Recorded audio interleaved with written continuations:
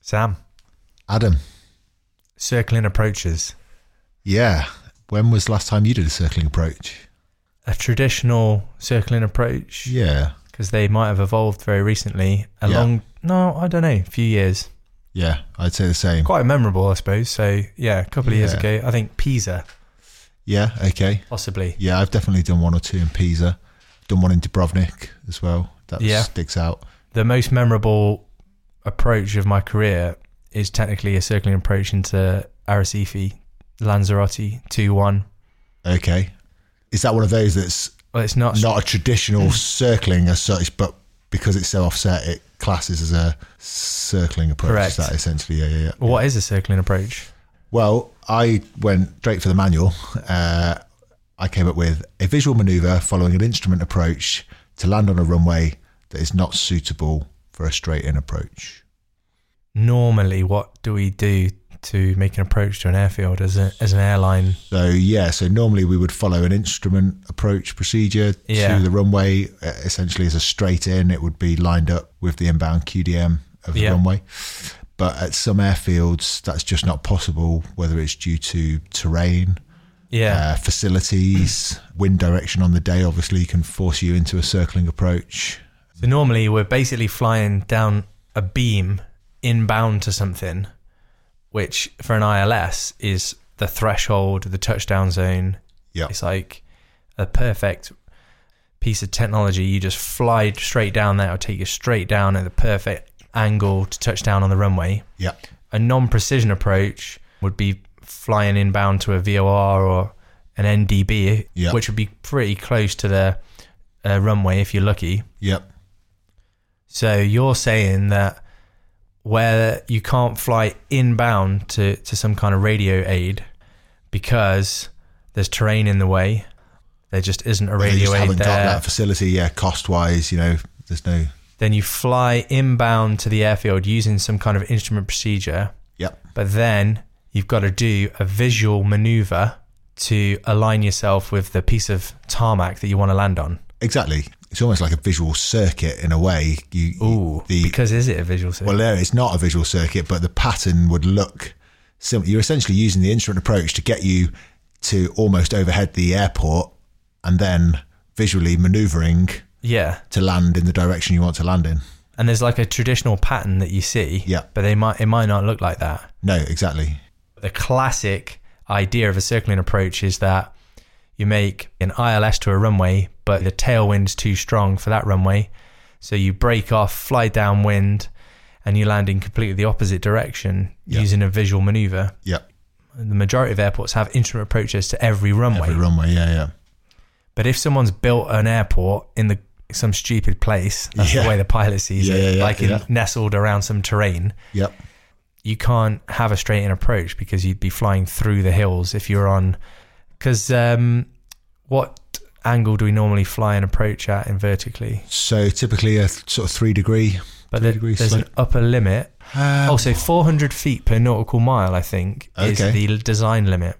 And I've always wanted to know more about how and who designs approaches to airfields and how they do it. Yeah. But there is no typical circling pattern. No. Well, there is one, but in reality, it's not a visual circuit because I think everybody basically, air transport aircraft flies visual circuits at 1,500 feet. Correct. And this can be a lot lower. Yeah, definitely. Yeah, I mean, you could be 500 feet or less by the time you roll out on the centre line of your intended landing runway. So maybe let's talk about that traditional pattern just so listeners can visualise it. So typically, fly down the instrument approach, the ILS, to let's call it 1,000 feet. That's probably an average circling approach. So you'd go down to 1,000 feet. At 1,000 feet, you would hope to be visual with the runway because you're going to conduct the rest of the manoeuvre visually. So visual with the airport, the airfield, at 1,000 feet. Let's be clear about that. So if you're not visual, what are your options? Well, you'd have to go around because you can't carry out the circling manoeuvre. It's a visual manoeuvre. So to commence the circling procedure, to break off your instrument procedure, you have to be visual. Yep. And there's obviously a couple of ways of defining what that means. Yep. But so you break cloud, you're visual. You would then turn to offset by 45 degrees. Mm-hmm. So thinking about which way you're circling, it might be prescribed on the chart as to circling to the south or to the west. So you turn 45 degrees either left or right off the instrument approach track, and then you generally time that for 30 seconds typically, which would then put you out a sort of mile and a half maybe away from the runway. And then you turn downwind to parallel the runway, so like you were in the visual circuit almost, but a bit lower at 1,000 feet. And then when you get a beam, the threshold that you're going to land on, i.e. the opposite end to the instrument approach, you'd start a sequence of timing and descent and configuration, which would bring you out in almost like a continuous base and final turn onto the runway. That's essentially what I'm trying to allow the listener to visualize. If you looked at it from above the track, it would look like like a letter D, I suppose, roughly speaking. Or it could be a P. Or a P, yeah, I suppose, yeah. Depends how you draw or a B if you're circling left hand. But but it would look not far off a general aviation circuit diagram, i.e. downwind, and you have but due to your altitude, you're likely to fly a continuous turn from downwind during the base onto final. It's not going to be like a long base leg because you're just not that wide. No. So it is probably as complicated as it sounds. There's a lot going on. What's the workload like? Workload's high, and as we'll talk about later, one of the reasons quite often that the workload is high is because people aren't expecting it. It's maybe been thrown at them last minute and they potentially weren't planning to do a circling. They thought it was going to be the instrument approach to land on that runway.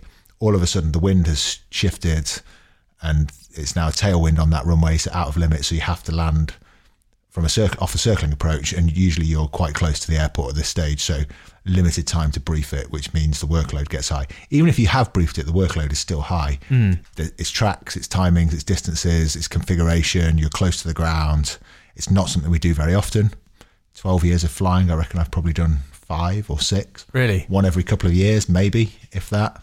And I've gone around from 1 out of my 5. Where was that? That was in Dubrovnik. That's why I remember it so well. So I remember you telling me. So purely our own fault as to why we went around. But I remember distinctly you saying you went around, you hadn't had your command that long, I don't think. No. And so, okay, executed your missed approach, fine, nothing wrong with what you did, really good decision. But now it's like, well, what did go wrong? Yeah. And if I repeat what I just did, am I not just going to end up executing another missed approach? Yeah, because we went around because we were high. We turned onto final and we had 4 whites on the PAPI. Definitely one of the fears when I think about a circling approach is like I can execute the maneuver as per the manual, I can brief it, I can overcome loads of the threats, but there's just this element of when I roll wings level on final, or I get that first look at the threshold on the base turn, what if too low, too high, why has that happened? There's an element of approximation. You haven't got many chances to get it right. No, you're moving through the air at 150 mile an hour. Just rewinding a bit then. So precision approach has got a vertical element to it. Yep. A non-precision approach doesn't have vertical guidance. Yep. It's nice and fluffy to fly an ILS. Firstly, it's what we do all the time. Yeah, I'd say 95 out of 100 approaches are probably an ILS. Would that be fair? It's inherently like easy to fly. Yeah. It sort of almost just says fly left, fly right, fly up, fly down. The autopilot loves it. So did you know that on a circling approach, you're 25 times more likely to have an accident on a circling approach than a non-precision approach? And you're another 8 times more likely than a precision approach. So 32 times more. Does that make sense? Yeah, all right. Oh, yeah. So when you look at the safety margins, in terms of the statistics of accidents, controlled flight into terrain being probably the main one, the ILS is the safest. Yep. Non-precision approach is you're more likely to have an accident. But on a circling approach, you're highly more likely to have an accident. Yeah.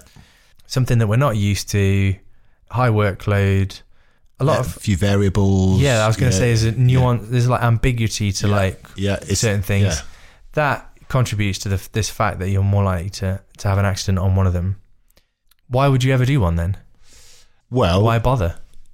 Yeah, I mean, it might be the only way to get into an airport. So the tailwind on the instrument approach might be outside of the aircraft's limits. You can't land on that runway because the tailwind or subsequently your landing distance is not sufficient to land. So the only way to land at that airport is on the reciprocal runway, which maybe doesn't have an RNAV approach, doesn't have an ILS, doesn't have a VOR approach. It's got nothing. So the only option you've got is to circle to land from the other end, essentially. Yeah. I guess the guys, and girls who design procedures, they're going to give you every option to get into the airfield that they can. Yeah. But I think it's worth us discussing, just because it's technically within limits and it's technically doable. Yeah. Okay, I see. Do you have to execute one? But like you're saying, the option is there for you. You might need to get on the ground. Yeah. And it might be the only option. Yeah. And you're not doing anything outside of the SOPs, although I do think some airlines have basically told the crews they're not to do circling approaches, basically saying you can only do a circling approach if it's the only option available to you. Yeah. Any element of like instrument procedure guidance makes the approach safer. It would seem. Yeah, and that makes sense. And circling is where you sort of left up to your own. No, you don't have any beam to fly down. Basically. Yeah. It's a bit of guesswork. Yeah. A bit of kind of tracks and distances, timings. So tell me, what's the difference? And I really want to bring this up as a point. What's the difference between a circling approach and a visual approach? A visual approach is essentially, there are no minima. You are flying visually with sole reference to the ground. There's no sort of prescription as to where you'll be at a certain point. Whereas a circling approach, you actually are flying an instrument approach to get there. You have there's a minima associated with it. Yeah. And then you are following a prescribed procedure from that minima point. Because I think to mitigate the threats associated with a circling approach, unlike other approaches we fly, you need a higher level of knowledge and procedures, or your knowledge and procedures about what you're doing, about the design of it, is more important than other approaches. People know that if you go out of whatever the limits are on your ILS, or if you or your VOR, then you call a go around, but you don't necessarily understand the design of the procedure. With circling approach, I think you need that increased knowledge of exactly what you're doing. And one of the nuances, I think it's a trap, is the association it has with a visual approach. And the Flight Safety Foundation did identify, when they were looking into circling approaches, and they've got a whole paper on issues identified, which you can find online. One of their risks is the ambiguity between the two. I think if you understand the difference between the two, then you're going a long way to understand what a circling approach really is. So just extremely back to basics. When we fly airline aircraft, we're basically flying under instrument flight rules the whole time, regardless of what the weather's like. And so we need instrument approaches to make approaches, and even low visibility approaches mean that we can basically take off and land in pretty much any weather. And the design of the airspace, the instrument approaches, the departures, they're all designed to keep us clear of terrain and traffic. And that's like a statement of the obvious, but basically it's like we could fly with no windows in the flight deck. But when we do a circling approach, it's a visual flight maneuver. So we have to balance the use of the instruments and the radio beacons that we might be using to get where we're going, with also just looking out the window.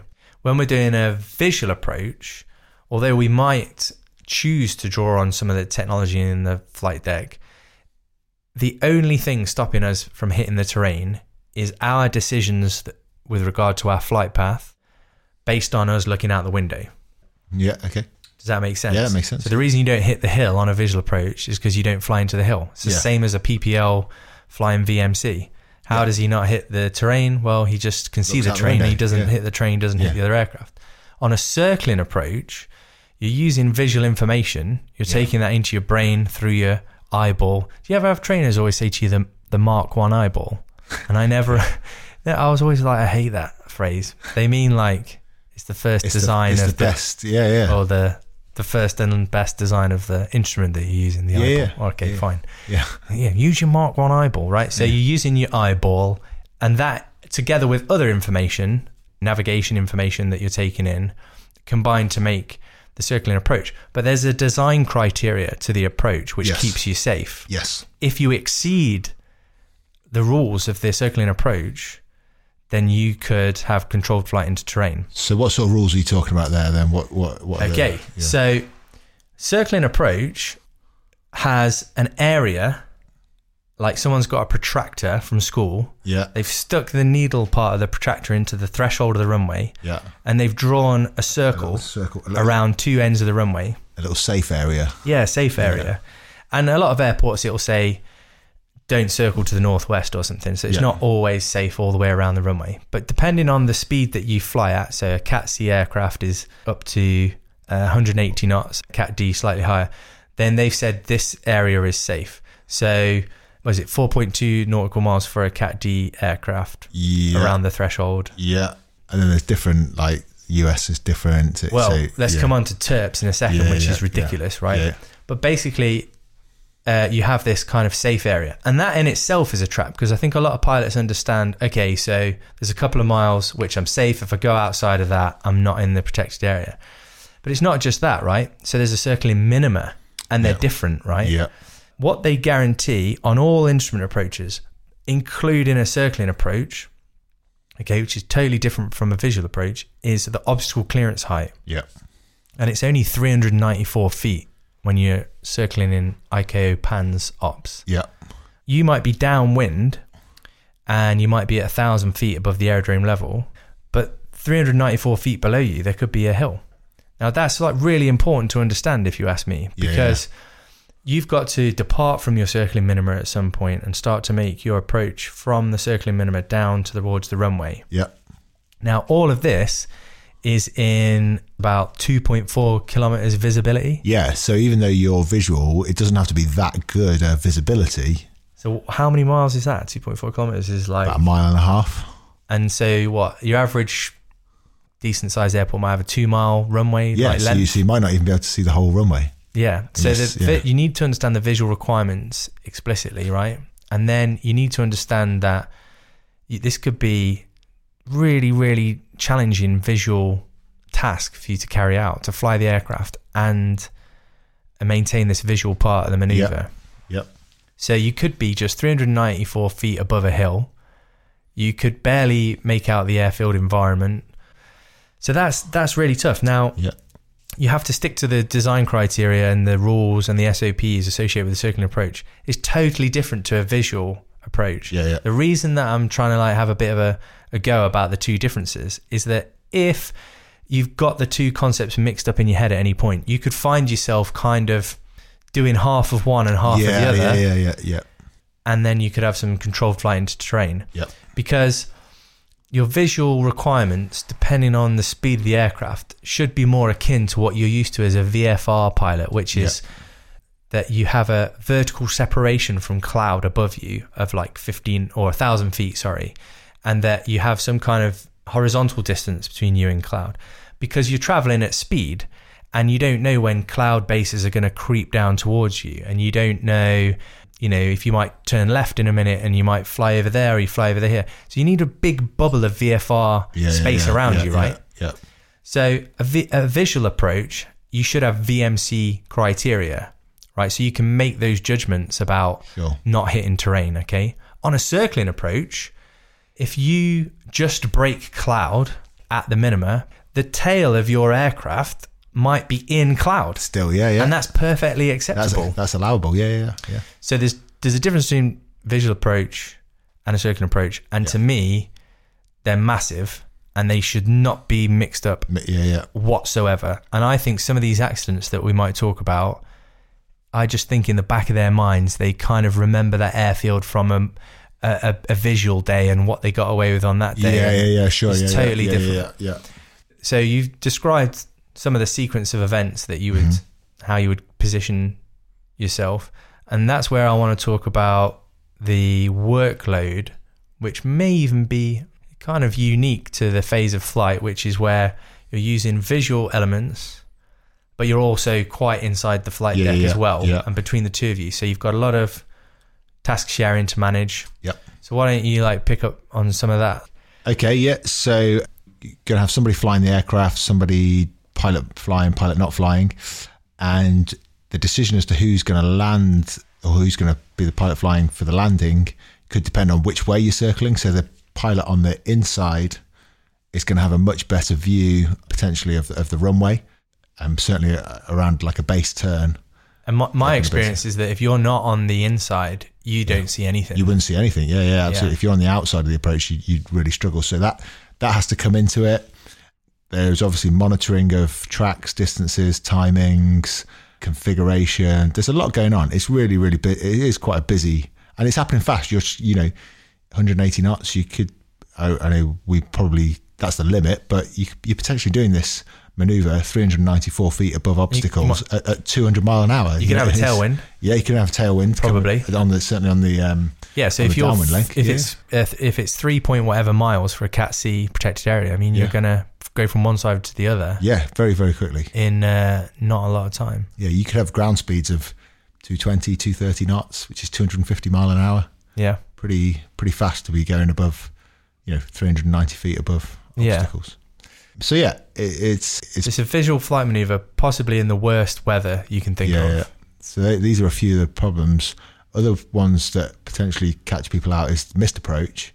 So let's say you do lose visual contact with the runway at some point. You're scudding along just beneath the cloud, as you mentioned, and for whatever reason you do lose visual contact with the runway, you therefore have to or should execute a missed approach. Well, what sort of missed approach do you do? You flew down the instrument approach. Now maybe you're in a base turn, turning back towards the runway, and you've lost visual. You don't really want to fly back up the instrument approach because there might be other aircraft coming down it. So we are supposed to fly the missed approach from the instrument approach, i.e. the ILS. So that might be a 180 degree turn. When you say supposed to, you wouldn't potentially do that, or you might? But people may negotiate. It's possible to negotiate with air traffic, right, to do something different because it might be counterintuitive to make a complete 180 degree turn. But what I'm saying is it's just another layer of things to think about, another element. Going back to what you said there, I mean, the time to be working that out is not when you've just lost visual contact and you should have turned base. Exactly, yeah. Because by the time you've got the chart out and got a word in on the radio, you could have hit the hills. Yeah. And let's pick up on something that I was saying again, because I think this is a chance to remove ambiguity. I mean, back in the days when JAR ops came into the UK, so they started to harmonise the procedures across Europe before EASA, the manuals were full of should and could words, and they went through them and just any sentence that said that removed it. So you said, if the cloud base is coming down a bit, you should go around. No, you must go around. You must go around, because 390 feet below you could be a hill. But you're going to be extremely tempted to just lower the nose. Yes. Well, you should have the automatics in, but you just, or hold on a few more seconds. This is just a puff of cloud that we're going to go through. Yeah. I don't want to throw away the whole approach just for that. Yeah. So there's a massive trap there, and the psychological effects there on you are really powerful. You can visually see the runway. Yeah. Right? I can see the runway and I can see the terrain below me. So why should I care about going through this little wisp of cloud? Yeah. Okay. The brain is going to be screaming at you like, don't do a go around. Yeah. But you're going to creep lower and lower and lower. So that's a real danger. Yeah. The other thing there is about the missed approach. So if there is any ambiguity in the flight deck, we always want to take that out. Yeah. So hopefully back in the cruise, while you were briefing all this, you could have discussed it with the FO. What would we do for a missed approach? Yep. And if there's something you're not sure about, tell ATC beforehand. Yes. If we do a missed approach, our plan is X, Y, and Z. Yeah, sure. So the guy on the inside is keeping his eye on the runway. Now that's interesting because where do we normally look? We do normally look, there's the threshold, there's the runway, when am I going to start my timer? Mm-hmm. But you need to also be projecting the flight path in front of you. In front of you, yeah. Am I going to fly through cloud? Yeah. Can I make a safe descent towards the runway, clear of cloud and terrain? Yeah, definitely. And I don't think that's a motor skill that I have. Like I'm always looking, right, that's the threshold, that's what I'm going to do. Yeah. You need to look ahead. I'm going to fly over there and there's a bit of a hill there. And so sure. That's one thing. That's another thing to consider. So somebody's busy doing that and the coordination between the two of you has to work kind of like clockwork. Yeah. And, I was wondering about training, because it doesn't work very well in the sim, in my opinion. No. But what do trainers think about a circling approach in the sim? Yeah, it's not ideal because the visual graphics in the sim don't allow you that sort of range of view that you would normally get in the aircraft. You normally get a better. Yeah. Likewise, depending on the quality of the graphics in the sim, it might not be quite as realistic. The visuals might not be quite as realistic as in the aircraft. So, what about night in real life? What about night circling? What do you think of that? Yeah, I mean, we're allowed to do that. In fact, that works better in the sim because you can pick out the lights of the runway easier. Some airlines I know totally say there's no night circling. No night circling. Yeah, so the ICAO PANS Ops design criteria for circling, 2.4 kilometers is the minimum visibility to commence a circling approach. But any airline I've seen has 5 kilometers as a minimum. Yeah. But can I just say, honestly, as a captain right now, if I was looking at an airfield with circling in 5K, I might rather be in the bar at the diversion airport. Yeah. Honestly, this is what I was getting to earlier. It's like you don't have to necessarily do the approach. No. And I think circling, even in, don't forget 2.5K. I think that's. But 5K. 5K is. Did you say goldfish bowl earlier? That's a trainer's phrase. I didn't know. I thought you said that, but I mean, 5K is. When did you last make an approach in 5K? No, you don't do it very often, and so adding to all of these layers of workload and stuff. We're not doing circling approaches at Heathrow or Gatwick or Manchester. Where it's flat. Right. You're doing a circling approach at places like Pisa, Dubrovnik, Genoa, where there's terrain all around you, so many different hazards.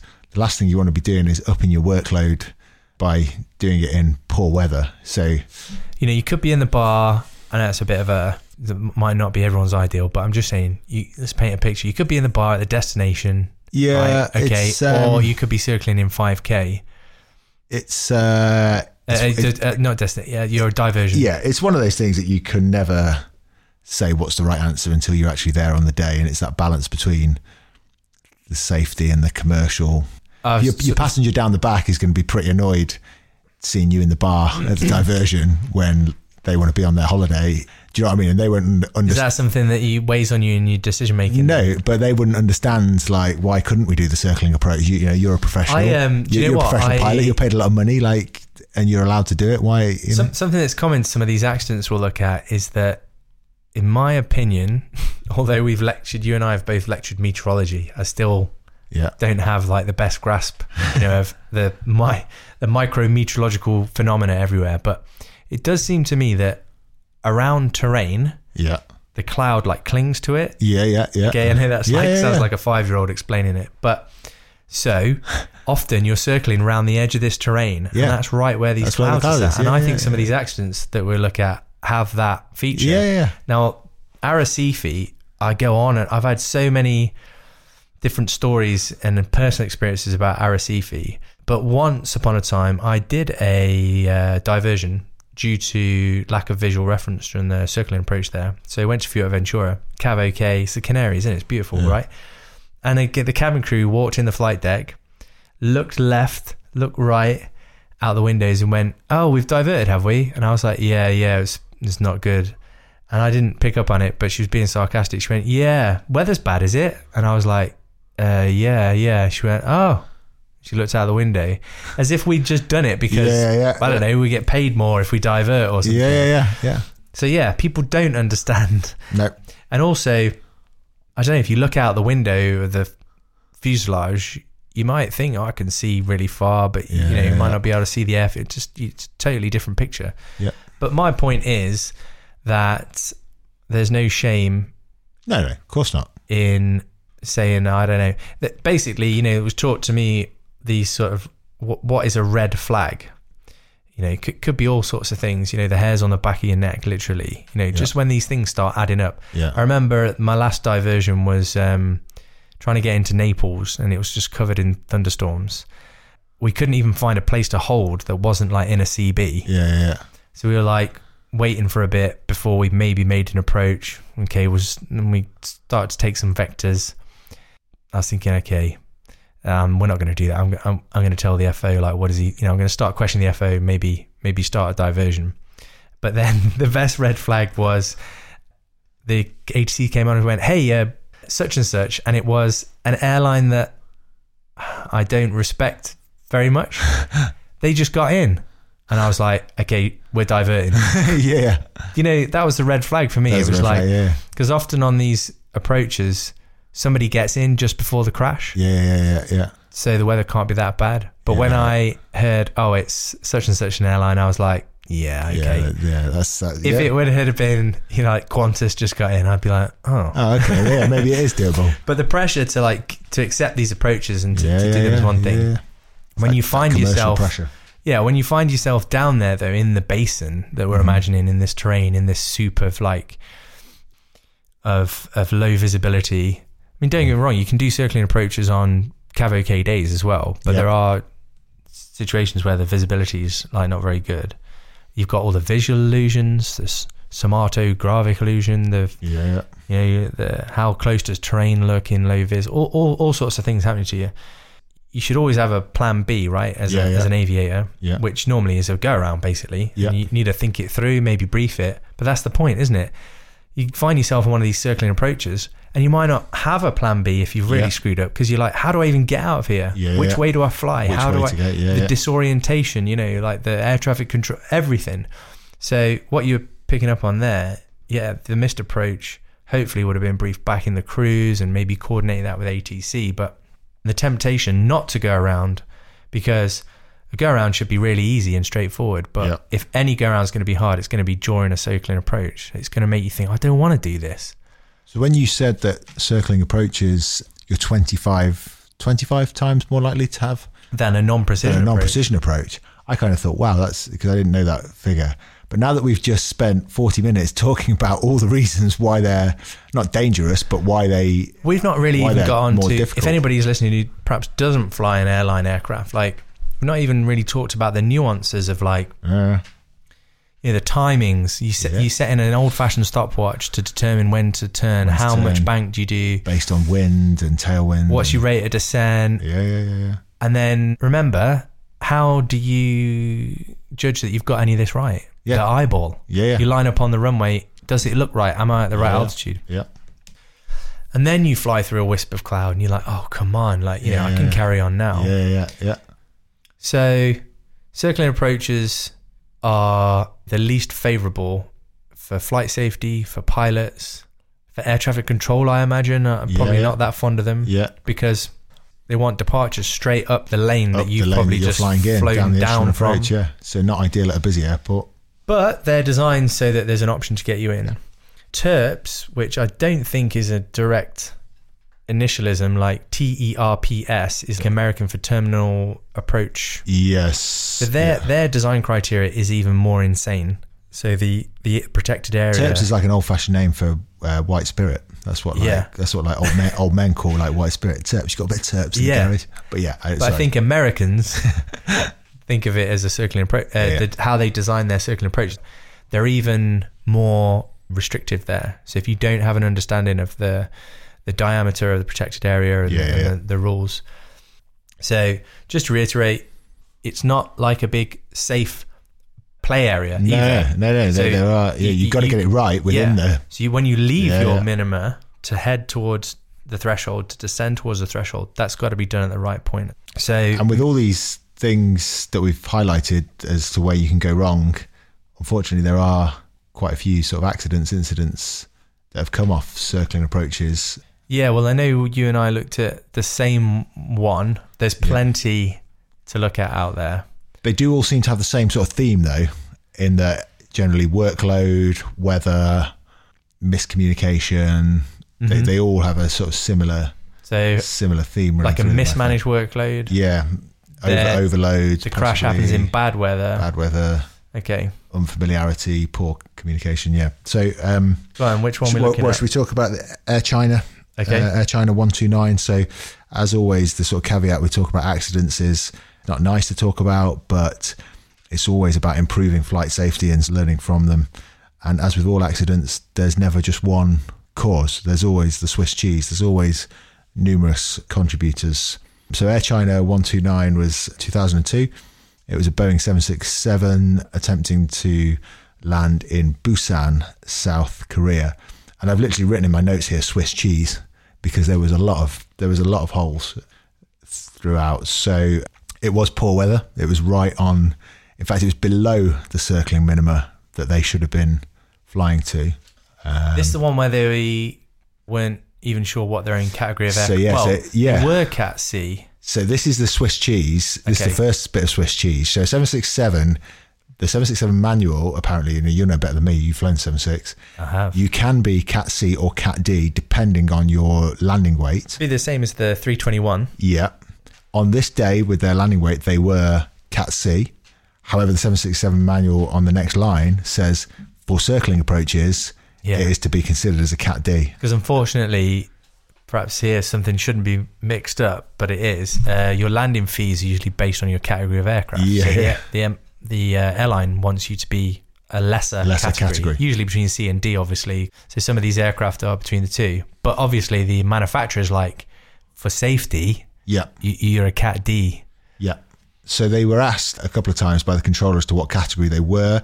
They thought they were a Cat C aircraft. And so they were flying to the Cat C minima, which was just below the cloud base.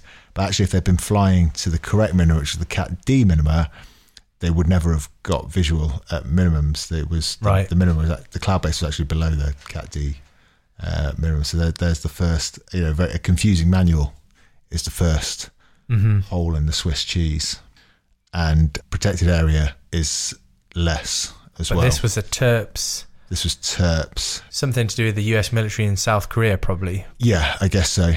So that was one factor. So weather, not sure what minima they were flying to. But the absolute classic that we've talked about, the late change of runway. So they were expecting runway 36, which was an instrument approach. They were expecting that all the way in. And it was a last minute change to runway 18 circling approach. It said in the report they had very little time to prepare. And that's classic. If you haven't briefed ahead, rushing an approach briefing that requires quite a bit of thought. Genuine question then. Are there any options they could have had, like having that high workload sprung on them? Apart from, in hindsight, they could have briefed. So definitely they could have briefed a circling approach. Could have briefed. I don't know what their fuel state was, but they could have taken up a holding pattern, perhaps, doing a couple of laps of the hold just to do complete the briefing, because they were all unfamiliar, I think. I don't think any of them had ever circled at this airport before. Right. But in my mind, if you're going to an airport and you're like, well, there's an ILS on that end, what's on the other end?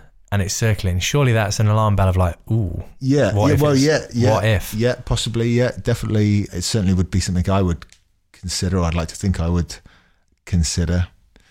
But, I have had times where it might not have been a circling, it might have been something else that was slightly more tricky, but I haven't briefed it because I thought there's no chance. And then all of a sudden it does get sprung that definitely happens all the time. It does happen. So workload was high, and the classic sign that workload was high was in some of the radio calls I found. The approach controller was handing them over to the tower frequency, but they didn't have the capacity to check in with the tower, and then they missed a couple of calls. And that's a classic sign of overload. Their hearing had gone. They're kind of tunneled into... Like their brain's prioritising what it wants to prioritise. Yeah, exactly. Rather than themselves prioritising. So a kind of classic sign that they were overloaded. What else did you find interesting about it? That regardless of whether they're Cat D or Cat C, they flew quite fast. Yes, they were. So in TERPS, they were supposed to be 140 knots for Cat C, and the flight data recorder had them at between 150 and 160 knots, so kind of 20 knots fast going downwind. And then, as we said, you're highly likely to have a tailwind, which they really did have quite a tailwind. So their ground speed was really high. Yeah. They ended up downwind. They didn't turn... You would turn 45 degrees onto downwind, but for some reason they didn't quite turn that much. So by the time they were established on the downwind leg, they were already basically at the end of the runway. Yeah. Which adds to the workload greatly. And then one of the big contributors I read was that when the captain took control to commence the base turn and landing, and he was on the outside as well, so nowhere near in the best I'm not even sure that any of them really had the runway in sight.